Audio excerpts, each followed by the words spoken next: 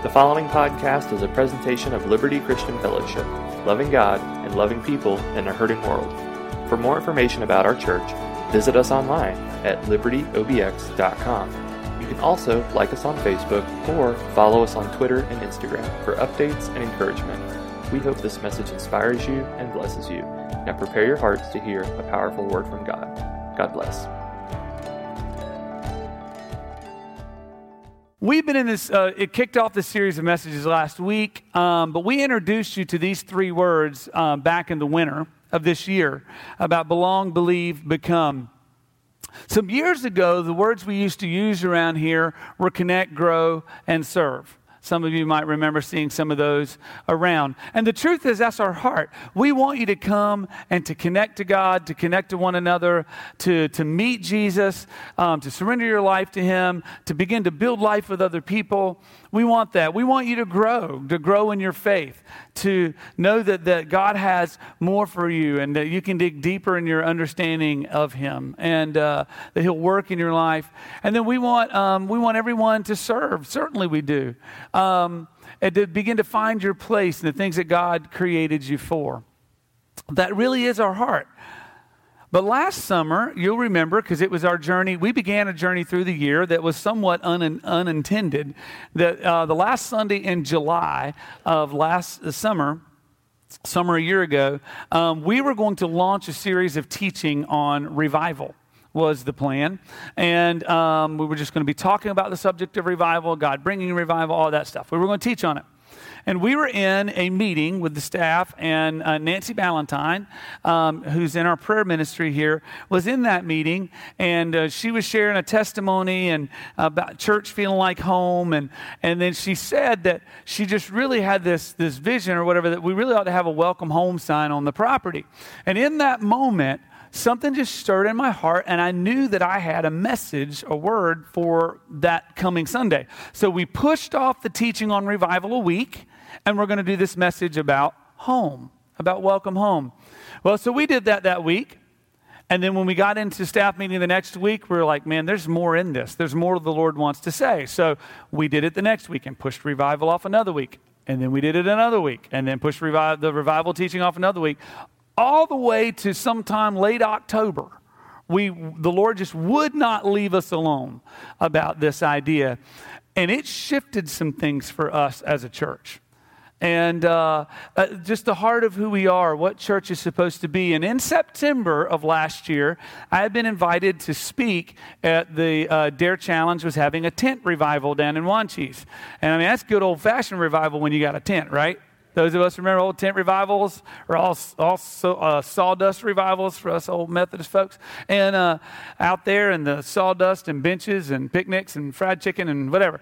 And when we think about revival, often we'll get a mindset of we're going to have a guest speaker of some sort that's going to come in and kind of rally everybody up a little bit, right? They're going to be kind of a rock star, hot dog kind of speaker's going to come in and get everybody excited, as opposed to the normal, maybe boring speaker they get every week, right? And we have special music and ministry time, and there's nothing wrong with that at all.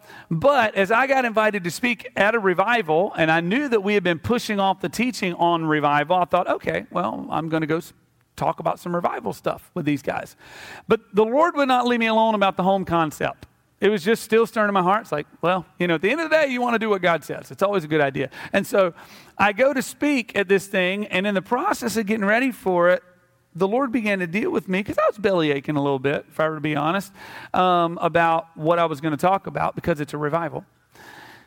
And the Lord just unpacked for me that we had been teaching on revival. We were not pushing the teaching on revival off, that home is what revival looks like.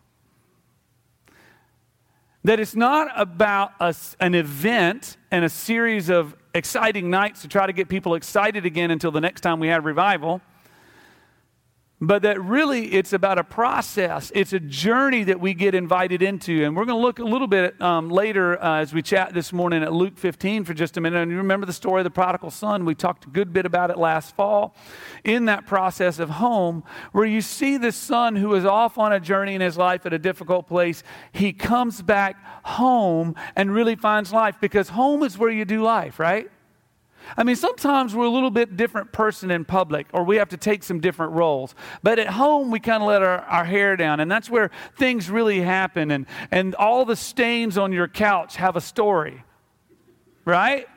And you know the story. Other people just think the couch is dirty, even if they've never said it to you. But those stains have a story.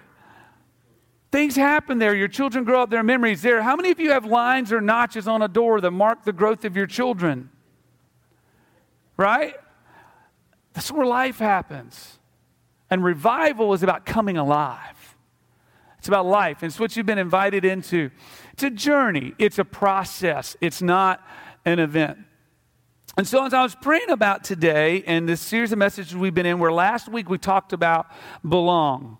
Because these words of connect, grow, and serve, in the process of home, the Lord began to deal with us about language of the home. And so those words became part of our process for us of belong, believe, and become, which is really the same idea. We want people to know that they were created to belong, that this place should be a place where people can come and be at home and to connect to God and connect to one another. But it's really, belong is more about home language, right? We want to know that home is a place where we belong. So as we begin to talk about believe, the same idea is there, that we want people to grow in their belief, to believe the right things, to understand the right things about home. That also, just like what we've been discussing already, it's a journey. It's a process. So I was reminded as I was getting ready today about the trip to California and back. For those of you that don't know or visiting today, we had about 15, 16 days where we just got back 2 weeks ago or so, where we drove our daughter out to California and dropped her and her car off at ministry school out there, and then drove all the way back with our other 2 children in the car. And it literally was the most time I think I have ever collectively spent with my entire family and my children. I mean, if I were to add up all the little moments and passing moments in the house together over the years, it would be a lot of time. But uninterrupted, completely intentional, stuck together 24 hours a day, 15 and a half days was the trip there, trip back, never being probably more than 30 feet from one another, 24 hours a day for 15 and a half days. It is the most intentional, can't get away from one another time we've spent together. And I told you last week or the week before, nobody died. There was no bloodshed. And there was only one argument on the trip, and it was between Lisa and I. It wasn't even the kids. The kids were awesome. They really were. And it was pretty incredible. You know that thing about that trip? I'll remember it for the rest of my life. I really will. There's a lot of passing moments I've had with my kids, but there's something about that journey together where that belonging together and also coming to a deeper understanding of what we know about one another. The laughter that we had, that we shared. We laughed. My goodness, we laughed for days about a lot of stuff. Didn't laugh about any of you, promise. But we just laughed about so much. And we got to go to the Grand Canyon. I mentioned to you guys, spent about 3 hours at the southern rim of the canyon, and we went there, and Joseph and Olivia and I were up on the rail at the little southern. We're leaning over, and Joseph is spitting off the edge, and because I wouldn't let him throw a rock, and right, so he's going to spit over into the gorge, and Lisa and Victoria are about 5 feet back because they're like, we ain't doing it. We're just not getting up to the edge, and our destination was Northern California. But that journey was not at all about the destination. The prize of that journey and the things we've discovered and the memories we have is because of the intentional time that we spend as a family because we belong together, we're family, and the memories that were made and the growth. I have had conversations with my children that I had never had. I'm having deeper conversations with Victoria in particular that we've never had, and all of that was purchased from a journey. And what's amazing is my daughter, who just a few days prior, a week or so prior, would not go within 5 feet of the edge of the Grand Canyon, even though there's a rail and all of us are together and we could yank somebody back from the edge. I mean, she wouldn't even go close. Yesterday, with her small group that she's assigned to in ministry school, went to a high ropes course. And all day yesterday, I was getting some texts like, I don't think I can do this. I don't think so. Not happening, because she's terrified of heights. And so at the end of the service on Friday night, I'm down here talking with some folks at the altar, and I get this text message, which, now we can get some of these on our wrists if you have one of those watches. And so my wrist buzzes, which is weird to say that, right? And so I glance over at my watch, and it says, I've never been so terrified in my life. And so I was thinking for a minute, that thing crosses your mind because I don't remember not thinking about the high ropes course at the moment because we're doing church. And I'm like, what's going on with my kid? Like, what's happening? And then just a second or so later, I get a next text message that says, but I did it. So just a week or so before on a journey, she was at this place. And a week later on her journey, she's doing something that she could have never done before. It's a journey. It's a process. Now, with that thought, I want you to flip over to Philippians 1 with me. And we're going to read a little bit. It's about a process of growth. This thing about believe. We want you to know that you belong. You were created to belong. It's the longing of your heart. But when you come home, you're entering into a journey that's a process of growth. So over in Philippians chapter 1, I'm just going to read this together. Such an incredible passage of Scripture. Paul, who writes this, Philippians is one of my favorite books in the New Testament, particularly because of the circumstances of this letter here, that Paul finds himself in chains. He is in prison for the gospel, for preaching about Jesus. He's locked up. And he writes this book, and the core theme of this book is joy. He's in the difficult circumstances of his life, and he's talking about joy. So that speaks a lot to me sometimes as a reminder when I'm in the difficult circumstances of my life, and I want to worship my circumstances with my complaining, instead of worshiping the Lord and letting joy rise in the middle of my difficult stuff. It's a great, incredible book. Pick up in verse 3 here. He's writing to these people that he loves. From prison here, he says this: I thank my God every time I remember you. In all my prayers for all of you, I always pray with joy because of your partnership in the gospel from the first day until now. Being confident of this, that he who began a good work in you will carry it on to completion until the day of Christ Jesus. It is right for me to feel this way about all of you, since I have you in my heart. And whether I am in chains or defending and confirming the gospel, all of you share in God's grace with me. God can testify how I long for all of you with the affection of Christ Jesus. And this is my prayer, that your love may abound more and more in knowledge and depth of insight, so that you may be able to discern what is best and may be pure and blameless for the day of Christ, filled with the fruit of righteousness that comes through Jesus Christ to the glory and the praise of God. That first line in there, he who began a good work in you will carry it on to completion. God wants to carry it on. God wants to carry on. I want you to look at your neighbor, if you will, or someone close to you. And this is what I'd like you to do for me, if you would. Could you just determine if the person closest to you is breathing? If the person closest to you is not breathing, if you would raise your hand so we could send a prayer team member to you. And because we do believe in resurrection in this joint, and we'll pray, all right? Hey, if you're breathing, you're not done. And if you're breathing, there's more. He who began the good work will carry it on to completion, all the way to when we see Jesus face to face, is what it's saying. So many of us get absolutely stuck in a religious rut. And there's an old phrase of a rut is just a grave with two open ends. Okay? And we get stuck there. And here's the deal. For so many people who have placed their faith in Christ, the cross is a parking lot instead of understanding that the cross is a doorway into a journey. And listen, the majesty, the gruesome glory of the cross of Jesus Christ, where he was sacrificed for my sin and your sin and paid for it. And we can come to the cross of Jesus and place our faith in him, and his shed blood cleanses us from all unrighteousness, as the scripture says. It washes our sin away and we're washed and made clean. But so many people park right there and never understand that it's a launching pad into a relationship where God wants to carry on a work all the way to the day of Christ Jesus.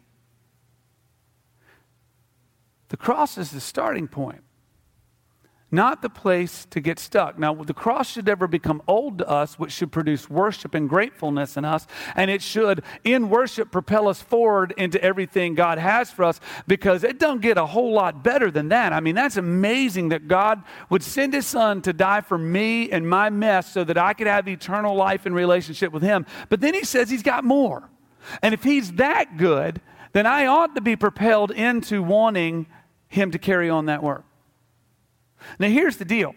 If you're invited onto a journey and you refuse to go along with the journey, then you don't get there. You don't get to enjoy the journey. If I kind of bailed on riding in the car at a truck stop before we got to Flagstaff, Arizona, I was going to miss the opportunity to go to the southern rim of the Grand Canyon with my family.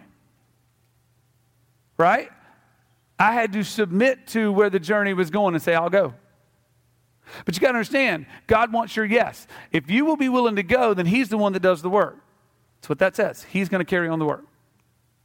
But we got to partner with him in the sense of being willing to go. Are we okay? Fine, sir? All right. So God's going to carry on a work. There's a process. It's important. You have next steps to take. God has more in store for you, more for you to grow into, more about him to know, more he wants to pour into you. God wants to carry it on, and we have to yield to the work. Really interesting, somewhat side note here. The next verse or so down here, he talks about he holds them in his heart. So many of us, when we get to talking about church and meeting Christ and the cross and getting saved, we think about this. I'm going to church. And Paul's in prison saying, I hold you in my heart. The thing I want you to catch, this process that you're entered into is not a commitment to church attendance. It's not a commitment to church programs. It's not a commitment to, I've got to do a bunch of this stuff, because that's what you do if you say you believe in Jesus, because we got to do that so God doesn't smite us with a hurricane or something, right? And so that's what some people believe, even though it's hogwash. And so we'll get into that in a minute. And so right? And so people get into this religious rite and a religious rut of just routine and practice. This was never about this. Jesus did not, in Matthew 28, say, go into all the world and build a bunch of buildings and stuff people in them on Sundays. You've heard me say up here before that Jesus didn't die for church attendance. It was for people. It's always about people. God wanted a family. He wants all the children to come home. We want everyone to know that they were created to belong. God is a father who adopts children. That's what he wants. It's the desire of his heart. He thinks every one of you are incredible, and he gives everything for you to be able to come home. It's his heart. You have the invitation. It's always about people. And our whole desire here in what we do with church, these programs, these family gatherings right here that we do, all the stuff we do is so that we on this journey can grow in our knowledge of him and in our love for people. All right, because I want you to look down at this next section here where he prays this prayer. And he says this in verse 9, this is my prayer. Now, when we think about prayer, I tuck my kids in my role. One of my roles in the house is I put my kids to bed every night. I tuck them in. And our prayer always kind of opens the same way, but then we pray about all kinds of stuff. You know, it's just, Jesus, bless my kids with sweet dreams and rest, protection through the night, and great day tomorrow. And then we pray about whatever we pray about. And then, or you might pray over your dinner, right? God is great, God is good. Let's thank him for our food, right? Or as I told the first service this morning, my grandfather used to say, over the teeth and through the gums, look out stomach, here it comes, yay God. That's what he used to say. And every now and then when he would say amen, he would say a woman too. And so that was my granddad. And prayer. This is not some perfunctory religious rite that he is saying here. When he says this is my prayer, he's saying this is my heart cry. Because I hold you in my heart, because I love you, this is the thing I desperately want for you to have from the Father. Listen to this. He says that your love may abound more and more in knowledge and depth of insight. That your love would abound more and more in knowledge and depth of insight or discernment. Okay? And then he goes on to say, so that you may be able to discern what is best, may be pure and blameless on the day of Christ. He's praying for them about the journey. That as you have met Christ, you've encountered love. We see our church shirts that say met by love. You've encountered love himself. And what I want you to have being rooted in love, as the scripture says in another place, rooted and established or rooted and grounded in love, that you would have the more and the more. When we get on this journey of faith, you need to understand God's a good God.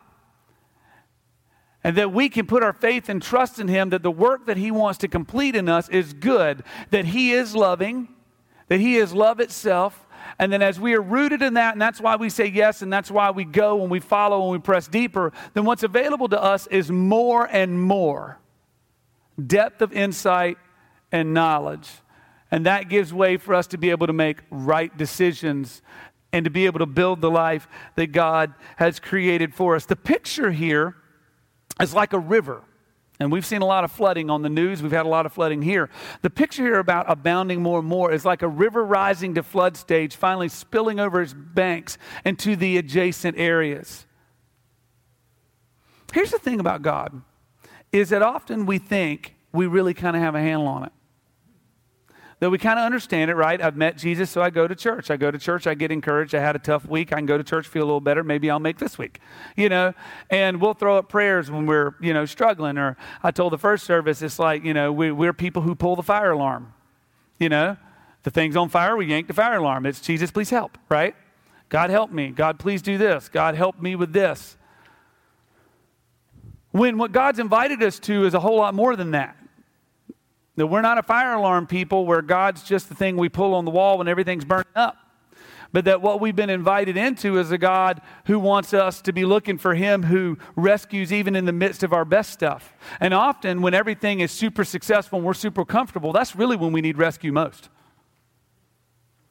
Because we get comfortable and satisfied with ourselves and our life the way we want it. And what happens is we park instead of continue on the journey for the more depth of insight and knowledge about him that he wants to give us. Are we okay?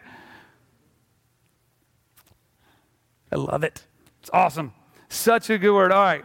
The word here for love is the word agape. That this love, in love, I want to abounding in it. It's abounding in the unconditional love of God. Now this is important because often we get on our journey with God for different reasons. There's guilt and there's shame. And we wind up pursuing the Lord, and it's based upon this performance thing where if we're good enough, then God will do this work in me and maybe things will get better. And what happens is we have a wrong belief about God.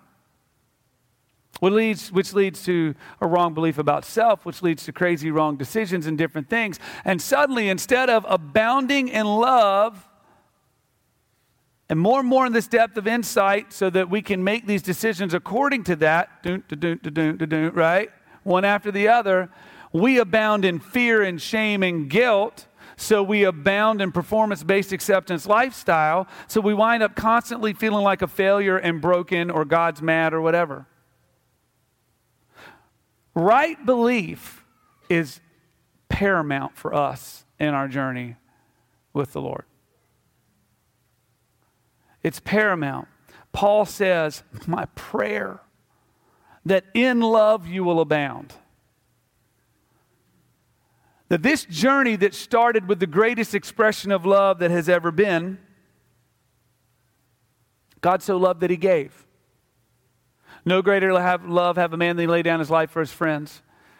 This expression of love for us that had started right there, when we get a hold of, man, well, when I was at my worst, God gave himself for me, right?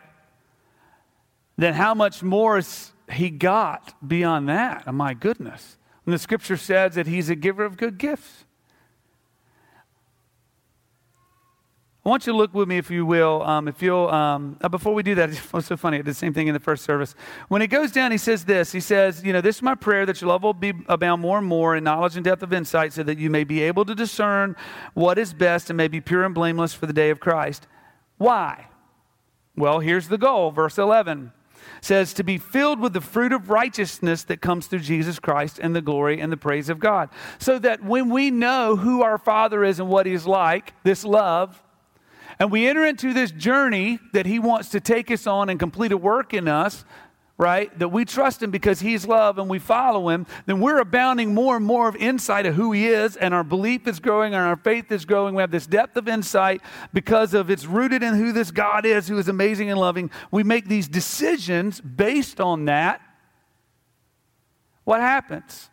So we'll be filled. Filled. That word there means completely filled. All the way up, no room for anything else, completely filled with the fruit of righteousness. That's what it's going to produce in your life. Fruit. We like fruit. Yes? I like fruit. I like fruit too. But I'll tell you, what we're talking about here is not just something simple and some little analogy like that. When we talk about fruit, we're talking about what's produced out of the work of God in you. Man, that's healing. It's freedom. It's the shackles coming off, as we just talked about with the women's thing coming up. It is relationships restored, marriages restored, gifts rising up in you, God working in your life and through your life, the fruit of righteousness because of Jesus. Because we've been growing in our depth of insight, living life on that because we know how much we're loved by this Father who is amazing. Okay? Now, I want you to look, if you will, now in that thought at Romans chapter 3 with me, if you will. You guys okay? Yeah. All right. This has been so good to me over the last day or so. Just the Lord working some of this with me and chatting with me about this. I've really been a wreck. The reason we want everyone to come home and to belong, okay? We want everyone to know that home is where they belong, right? When they come home through faith in Jesus Christ, they're part of this family here, then the goal would be for them to be filled with all of the fruit of righteousness. Look at down at verse 22 of chapter 3 of Romans. It says this: this righteousness is given through faith in Jesus Christ to all who believe. There's no difference between the Jew and Gentile, for all have sinned and fallen short of the glory of God, and they are justified freely by his grace through the redemption that came by Christ Jesus. Okay, so what we're looking at here is that righteousness is given to us through Jesus. When we believe in Jesus, we get righteousness. Now, you hear me say from time to time up here Hobbes phrases. I just grew up in this house. This is one of the phrases I've heard growing up. My whole life I heard Dad say it a ton. Righteousness is about right relationships. It's what it's about. It's a churchy word, righteousness, like sanctification. It's a churchy word that we throw out there. We just assume everybody knows, and people look at us like we got three heads, okay? Righteousness, really simply put, is about right relationships. It says it came by Jesus Christ. What does that mean? When Jesus died on the cross, he put us right with the Father. When we put our faith in Jesus, and that blood washes away our sin, We are put right with God. You've heard me say before, you can't get right with God. Now, I know it's a phrase we say, I need to get right with God, you need to get right with God. If we could get right with God, we wouldn't need Jesus. Jesus puts us right with the Father. So now this relationship is right. We're put in good standing with God, right standing. Well, what happens when we encounter right standing with God and we understand who He is and this love that He is and all that He wants to do and it's all good, then we can begin to see ourselves as He sees us, not as we've seen ourselves. And what takes place in us with healing and the freedom that comes in that is we begin to be rightly related with ourselves. Being put right with God allows us to begin to be right with ourselves. And you know what happens when you get right with yourself because you're right with God? Is you can begin to be rightly related with all those around you. You aren't coming in with assumptions and judgments or fears because you already have approval and affection from God. You're not trying to get it from other people. Righteousness is about right relationships, and it came through Christ Jesus. But our struggle then is with believing. It's believing the right things, that God really is loving, believing that God does have more. I've shared some of this story before. I have a good friend over the years. His name's Brian, who was a director at camp, some youth camps for us some years ago. And Brian's story in life was growing up. He had an older sibling who was kind of the golden child in the family, and the relationship in the house, was not great as a family unit. And the father was very comparative and would always say to Brian, related to why can't you be as good as your brother? Why can't you do as good? Brian, was not as good in school. Older brother is a straight A student, big athlete. And always this comparative thing was going on. And the phrase that Brian heard his whole life growing up was, you don't have the sense that God gave a peanut, is what his father said to him growing up.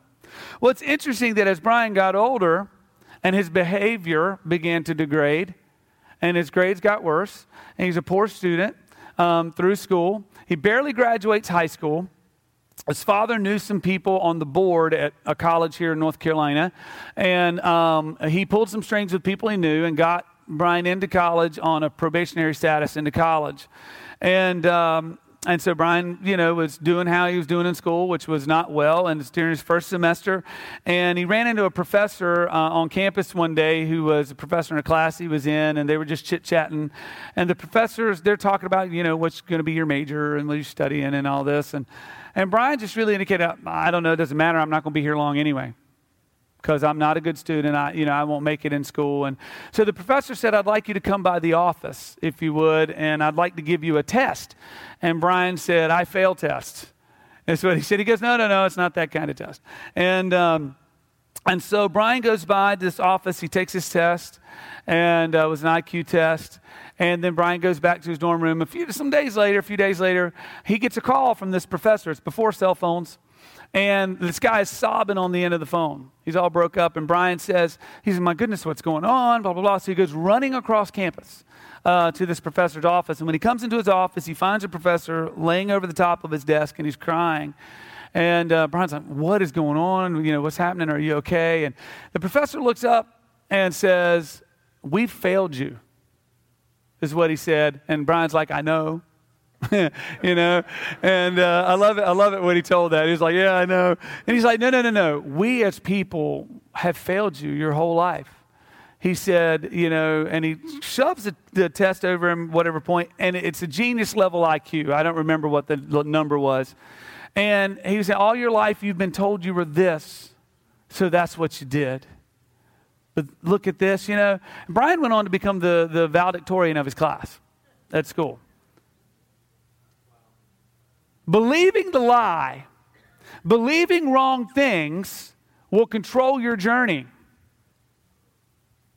So instead of, because of love, abounding more and more in depth of insight and discernment because of the Lord and how good He is, which leads to better life decisions, which leads to the fruit of all right relationships in Christ, You wind up abounding more and more in shame and fear-based decision-making, which leads to really poor decisions, which leads to more shame and brokenness and fear, and you wind up being full of the fruit of unrighteousness, broken relationships. It is paramount that we believe the right things. We need to believe what's right about God so that we in turn can believe what God says about us. And that allows us to begin to stop making judgments of other people who are just on a journey all around us, and we can begin to believe the right things for other people so that they too can discover and get on the journey we've been on.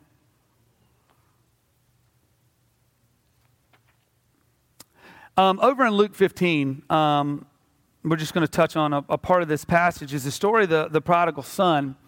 And we talked about this a lot last fall. And if you remember the story in the Bible, it's Jesus' story. It's in red. They're his words that he tells. And in the story, he lays out there are two sons and a dad, and the one son asks his father for his inheritance, which is basically telling his dad, you're dead to me, because, right, you don't get your inheritance until somebody dies. So he looks at his dad and says, give me my money that's coming to me when you die. He's telling his dad, you're dead to me. And he goes off to a far country, abandons home, abandons family, goes off to a far country, spends and squanders all of his inheritance, all of it. And in that process, he finds himself in a pig pen because he's destitute. Now, Jesus, being a Jewish man, speaking to Jewish people at the time, would have been horrified at this analogy or this story, because for them, pigs were unclean animals ceremonially and so forth, and so they didn't eat. And so for them, they're like, man, you don't get any lower than that. Like, that's the most awful place, they would have thought. Like, holy cow, that's bad. And so in the pig pen, the son makes this decision here. He goes, well, at least there's food and stuff back at Dad's house. And maybe if I just go back and let him know I'm not even worthy to be his kid anymore, maybe he'll take me back as a slave or as a servant. So I want you to look at this. Right here, down in verse 17 of Luke 15, it says this. When he came to his senses, he said, or came to himself, how many of my father's hired servants have food to spare, and here I am starving to death? I will set out and go back to my father and say to him, Father, I have sinned against heaven and against you. I am no longer worthy to be called your son. Make me like the one of your hired servants. So he got up and he went to his father. In other words, he pulled the fire alarm, right? So, well, I'm going to go home. But I want you to look at this. When he went home, he had wrong belief. Now, he was going home, but he had wrong belief. My dad's not going to want me because of what I've done. I'm not worthy to even be his kid anymore. I'll just be a slave. Do you know how many people in our churches are that? Some of you sitting here today going, well, I don't know that God would really love me for what I've done. But maybe if I do enough good stuff, he'll be okay with me. Maybe if I just get how many people have said to me over the years, McKenna actually mentioned it, our youth ministry assistant mentioned it 2 Fridays ago about somebody she was talking to about saying, well, when I get my stuff together, I'll come to church. How many people live a performance-based acceptance life because of wrong perception of the Father, which gives them a wrong perception of who they truly are or could be in Christ? Because when this dude gets on the road home, what do we find? The Father had been waiting for him all along, runs out on the road to greet him, kisses him, gives him his robe, his ring, shoes, parades him back home, throws a party for the guy and says, my son, who is dead, is now alive. Right belief. If he had right belief about his father in the first place, he wouldn't have left. Because he knew that what all the Father had was already his. If he had right belief about himself, he wouldn't be out there doing things that he thinks are all of what he wants to do, but really are just going to land him in a destitute, broken place. Right belief about God, right belief about self. So many see the Father like the prodigal son. He'll reject me. He doesn't want me. So many see God as mean or vengeful. But the Scripture tells us what God is really like in some simple passages. God so loved the world that he gave. Right? How about in Romans 5, God demonstrated his own love for us in this, that while we were yet sinners, while we were enemies with God, Christ died for us. God was doing stuff for us long before we even called his name. So many people see themselves like the prodigal son, that I'm not worthy, I'll be a servant, I'll work for God's approval. So many will see themselves as entitled or comfortable, is another one. Our Roman passages here show us what our lives cost God. The wages of sin is death. We aren't owed anything. We're just wanted. None of us are good enough.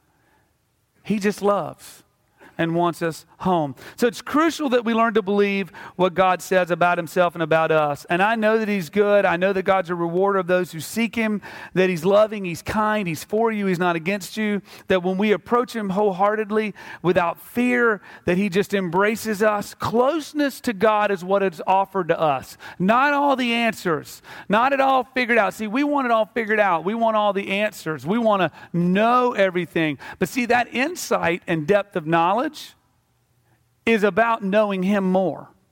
It's not about knowing it all. The life that we live is about closeness and flows out of closeness with God, or it flows out of closeness with yourself. If I get the worship team to come on, when I was, some of you may know, I was one of those guys who barely graduated high school as well. But Dad always talked nice to me growing up, though. And he did and loved on me. But I was, believe it or not, I was a teacher in middle school for about 6 years at a Christian school. I taught school.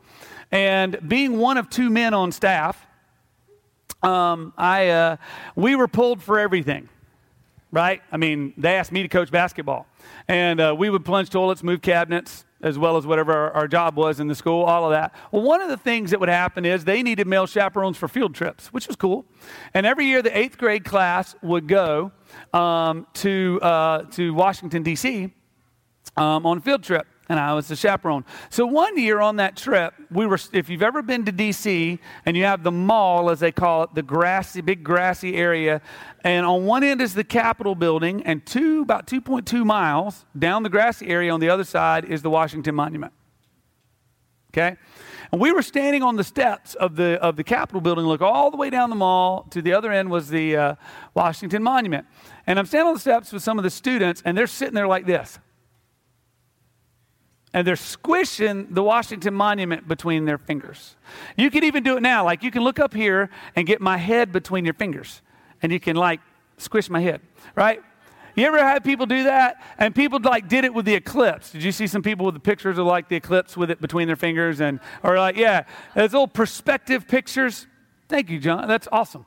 And so they were doing that. They were squinting at it and looking at it. And then we walked down the steps, and we walked the 2.2 miles, stopped, had a little picnic in the middle, and went to the Washington Monument. And at that time, at the Washington Monument, you could still get up close and touch it and get close to it. You may be able to do that now. But so some of the guys, one of them named Adam as well, particular kid in 8th grade, and I was up there with them. We were leaning against the side of the monument like this, and they were spreading their arms out. I was like looking up, and you can't even see the top of it when your face is that close, and you can't get your arms around it.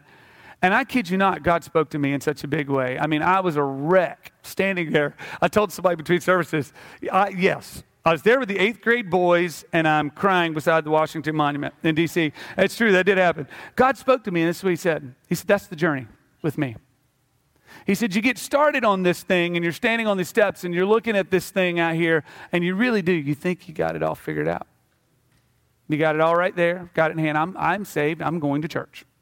That's great. Nothing wrong with that, right? I mean, that's a good start.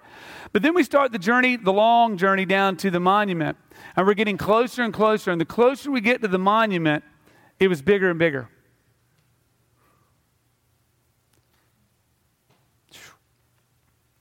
So I found myself leaning up against it with my arms around it.